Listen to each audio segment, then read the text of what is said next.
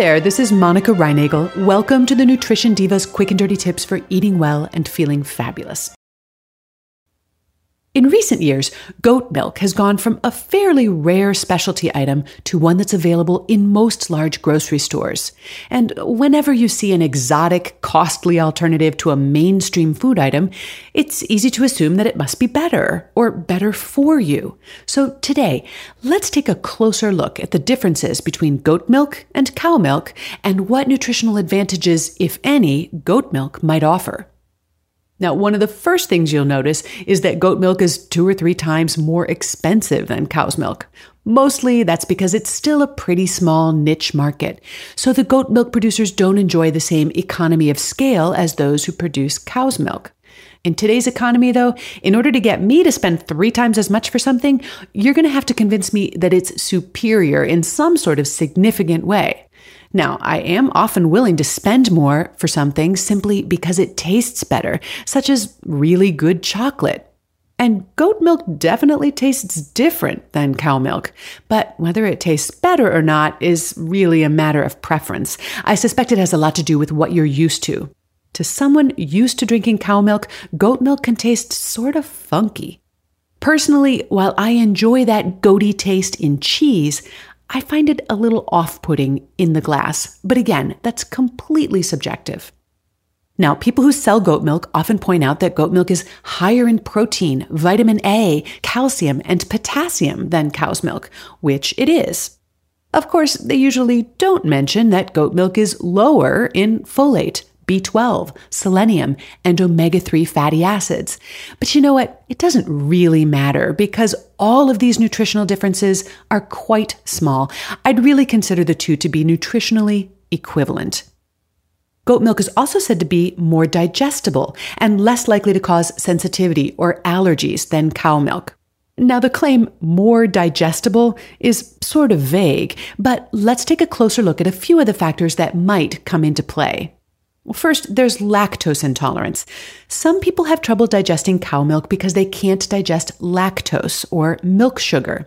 People with lactose intolerance can sometimes handle small amounts of milk without any digestive problems. In other words, although a big glass of milk might cause them gas or bloating, they might be able to get away with a small glass. Now, goat milk is slightly lower in lactose than cow's milk. So for those who can tolerate lactose in small amounts, that could offer a minimal advantage, enabling you to have a few extra sips. But for those who are sensitive to even small amounts of lactose, both cow and goat milk would probably be off limits. And then there's dairy allergies. Although people often confuse them, being allergic to milk is different than having a lactose intolerance. If you have a true milk allergy, which is actually pretty rare in people over the age of 3, it's not the milk sugar that's the problem for you, it's a milk protein called casein. Now, the casein molecule in cow milk is slightly different than the casein molecule in goat milk, so it is possible that someone who is allergic to cow milk may be able to tolerate goat milk, and vice versa.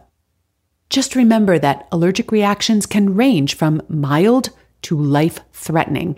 If you have a severe allergy to cow milk, I don't think I'd experiment with goat milk unless I had an allergist and an EpiPen standing by. Now, you sometimes see that the fats in goat milk are somehow healthier than those in cow's milk. Goat's milk contains about the same amount of fat as cow's milk, but the individual fat droplets in goat milk are quite a bit smaller than those in cow's milk. That means that the fat doesn't separate out and float to the top the way it does in cow's milk, and as a result, goat's milk is usually not homogenized, while almost all commercial cow's milk is. For a while, back in the 1970s, there was a theory that drinking homogenized milk might cause or contribute to heart disease. Although this theory lingers on in the internet rumor mill, it has since been refuted, even by back-to-nature scientists like Mary Enig of Nourishing Traditions fame. And the idea that homogenized milk is more likely to cause allergies or other adverse reactions has also failed to hold up under scientific scrutiny. However, the fact that goat milk is not homogenized does make it one step less processed than cow's milk for those who like the idea of eating closer to nature. And finally, much is made of the fact that goat milk has more medium-chain triglycerides, or MCTs, than cow milk. Now, there has been some really interesting research suggesting that this particular type of fatty acid, which is also found in coconut and palm kernel oil, might promote fat and weight loss.